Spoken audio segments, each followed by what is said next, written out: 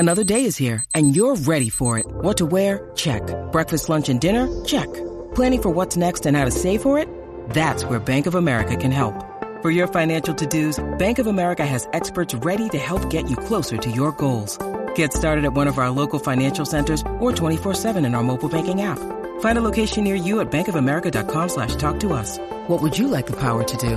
Mobile banking requires downloading the app and is only available for select devices. Message and data rates may apply. Bank of America NA, member FDIC.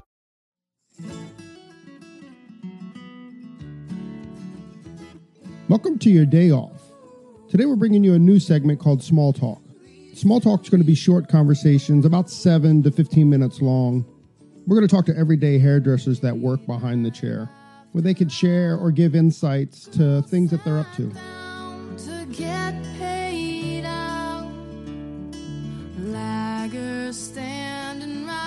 Hello, Ashley Gray. Hi. How you doing? I'm great. So you were mentioning that you went to the behind the chair show. Yeah, we were just tell me about your talking. experience. I mean, that is just one show that I absolutely love. I feel like there is a trend coming about, and I really feel like that show alone really embodies bringing hairstyles together, empowering hairstylists, rather than like these catty salons that everyone tries to outshine each other. I mean, I love Mary. Shout out to Mary. We love you, Mary. But yeah, I mean, I leave that show every year so inspired, so ready to get back and kick ass, and That's awesome. just feeling so grateful for the career that I've chosen. That's amazing. But yeah, I mean, I don't feel like, because we were kind of talking earlier about how these individuals are up against each other now, but I feel like that show does a good job. I kind of feel like maybe I'll blame it on Mary for a bit, but I'll give you my antidote, right? So, like with starting this podcast, I've reached out to a lot of hairdressers, and you wouldn't believe the reception that I've got from absolute killers in the industry. Yeah. You know, so I actually think the industry is coming together. Yeah. You know, I think and Instagram has kind of brought us together. I think Instagram has brought us together. You know, we've always been a unique industry anyways. Like when I walked in and met you guys this morning, like I've never really felt out of place in a hair salon because, you know, just like you, I sit behind the chair. You know, I've been behind the chair for 30 years, you know, and I've always felt that comfort level between hairdressers. So that's always great. Or anybody. It always gets me in trouble with my boyfriend. He's like, you're too friendly to everybody. Friendly to everybody. Yeah, my wife doesn't get it either. Yeah. She's like, what? What are you talking about? Yeah, I meet no stranger. No, touche. So, because of Instagram, I assume, you know, we all are touchable. You know, we see each other and we hang out with each other. Not hang out with each other, but you know what I'm saying. Yeah. Well, you go to these shows now and you're like, oh, hey, what? Yeah, I know that face. Yeah. Hair Godzito or whatever. Yeah, exactly. Wes does hair. Like, you just feel like you know him and you can communicate, you know. Hold on for a sec. Think about how weird that is for them. Right. Like, I know you, dude. You're like, I don't know you. Yeah, bro. they don't. Yeah, I know. It's got to be weird. It's totally got to be weird. So, yeah, I think Mary's done some really great stuff. Yeah. Or, you know, behind the chairs, done some really great stuff. I certainly see that it being an online magazine, you know, it's I think it's more hairdresser based as opposed to some of the other magazines, some of the hard magazines out of there, which seem to get lost to its product lines. And, exactly. You know, all advertising. Kind of exactly. I'm super, super excited for where the next 5 to 10 years brings us as I know. In an industry. Well, and earlier this year, maybe it was last year, Instagram, for instance, again, I went to a class at Hugo Salon, and it was all just Instagram stars, and I think it's cool. What was it? Who did that class? Because I was going to go to that. I think my friend AC went there. Oh my gosh! It's a bunch of the Pulp Right guys. Why? Yeah. I'm blanking right now. Is that who's the owner of Hugo? The guy, Doug Theo. Yeah. Doug. And Be Seen stopped by, and Wes Does Hair was there. Right. Cassie. From Casio. Yeah. Casio. So it's pretty cool that all these people, like you said, you don't need to be living in an LA or New York City anymore. These people. You know what? I mean, just to talk about Lynn for a sec. I mean, I don't think that there's his salon that opened, I don't know, what, a year ago, 2 years ago? Maybe a year ago. Months. Yeah. How long ago? I mean, 7-8 months in the 100,000 followers on Instagram. Yeah. You know, not that that's the be all.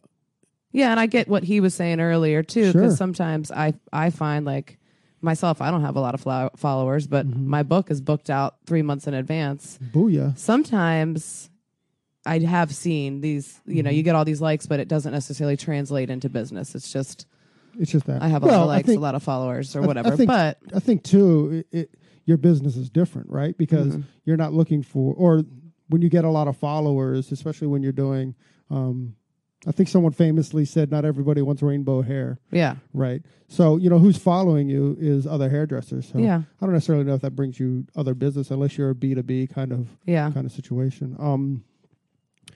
How are you building your book? I mean, you're 3 months out. You don't have that many followers. What are you doing? I feel like I was at a salon for like 12 years consistently. And like I said before, I'm pretty social. I felt like being in a smaller town versus in a big city, it is a strong, smaller network, and it's easier to get your name out. Sure. And networking, and one client refers another client, and next thing you know, I'm doing this entire friendship group, and then their family, and right. Yeah. So you think I think your business has been helped from being in a small community? Yeah, and being involved. Because so many times you hear too, just backroom talk about, oh, we're in a small town, we can't get any business, we don't want to do the work that we want to do. I think it helped me more. Like, I really think I've built a strong following just because I was, like, growing up, I was at a athletic club. My mom raised me there. And that was like thousands of members, and just, I felt like I know everybody. So an athletic club, like a gym? Yeah. Oh, that's awesome. Which is, in in a smaller community, it's like everybody knows everybody there, and then that's a strong network. But no, I mean, I've always just put myself out there. I joked to my staff because they're like, "How you know everybody? How do you have all these clients?" And I was like, "It pays to be an alcoholic." I'm like, "Go to the bar." I'm telling you, I get my best clients at the bar. Hey Tony, I don't think we're going to be inviting her to Sober October. We have this fantasy to do a month of it's supposed to be Dryuary. It's supposed Dryuary. You should have been doing that already. No, Sober October. So I like that. Yeah, we're going to do that. That's my birthday month, so I definitely won't be joining you. You suck. Work hard, play hard. That's right. Work hard, play harder. Yeah. Unfortunately. But yeah, I mean, I don't know. I guess I do introduce myself a lot when I'm out, and so that takes care of like bringing in new business, and you've been able to build a salon off of that. Congratulations, by the way. Thank you. Is there anything that you do behind the chair that assures that you have the business? Yeah, I think I treat it was really interesting. It made my day. I read one of my reviews on Facebook, and one of my clients said she makes every client feel like they're her only client. And she said to me one day, I said, "Oh my God, I love that review. Thank you so much." And she goes, "Well, honestly, I ran into someone that they said you did their hair, and I got jealous." She was almost like, "No, cheater. But she's mine. She's only mine." So I do think I try to make every client feel special, starting with the consultation and always suggesting, new products. And also, I mean, I've always traveled. I've spent a lot of money on my own education, and I tell my clients that. And then that excites my clients. So they're like, "Oh, what'd you learn at the hair show? What'd you learn this week?" Yeah, exactly. So I think they trust me to, bring in the latest and greatest. The greatest? Yes. So when you just to go back to behind the chair, when you were when you got back from behind the chair, was the stuff that you were actually able to bring back? Yes, for sure.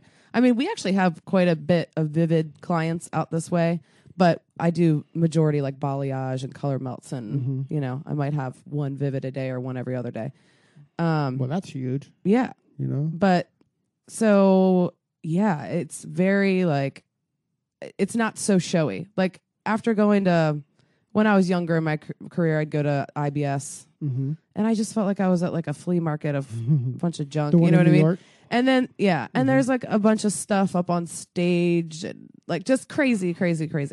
And I would get back and be like, all right, what can I actually do on my clients? What can I do? Yeah. Right. So at the Behind the Chair show, it's so well organized the way it's an hour and a half each company has to present, and you're getting like real cutting techniques and real, coloring techniques that are easy to translate behind the chair. So awesome.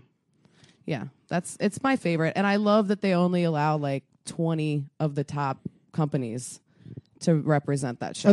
So you're not, having to weed through everything. And there's one schedule. Like, I don't know how to word this necessarily.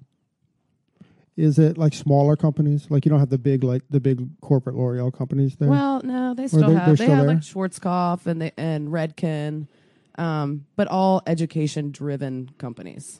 Joico yeah. was there. I mean, I really do prefer. I was Unite exclusive before because I appreciate a smaller company that you guys were talking about earlier. I think as a stylist, I love smaller product companies that give back education. That's awesome. Yeah. And so many of them are selling out these days. That didn't sound personal at all. So, with the rise of studio salons, why this model as opposed to either going out on your own in the studios, or is that a fair question? Yeah, no, I definitely considered it because part of me just was like, I want to do my own thing, but I felt I would miss the camaraderie. I mean, I love bouncing ideas off of my other stylists. Sure. I definitely embrace like a happy atmosphere. Like we all consult with each other. I'm like, hey, what do you think about this? And she's like, That, yeah. So we're not competitive here. I mean, I would tell any of my customers that I'd feel happy with them sitting in any one of my other girls' chairs as well. I just think I would have missed that if I was on my own, and I feel like I would have got bored. And sometimes I think it'd be awkward, like just you and your client in the room. But I mean, I don't knock it, but I just don't think it's for me. Perfect. But I wanted that cozy atmosphere, which is why I, opened up a small little boutique shop. I didn't want it to feel too chaotic, and it's so very cute as well. Thank you.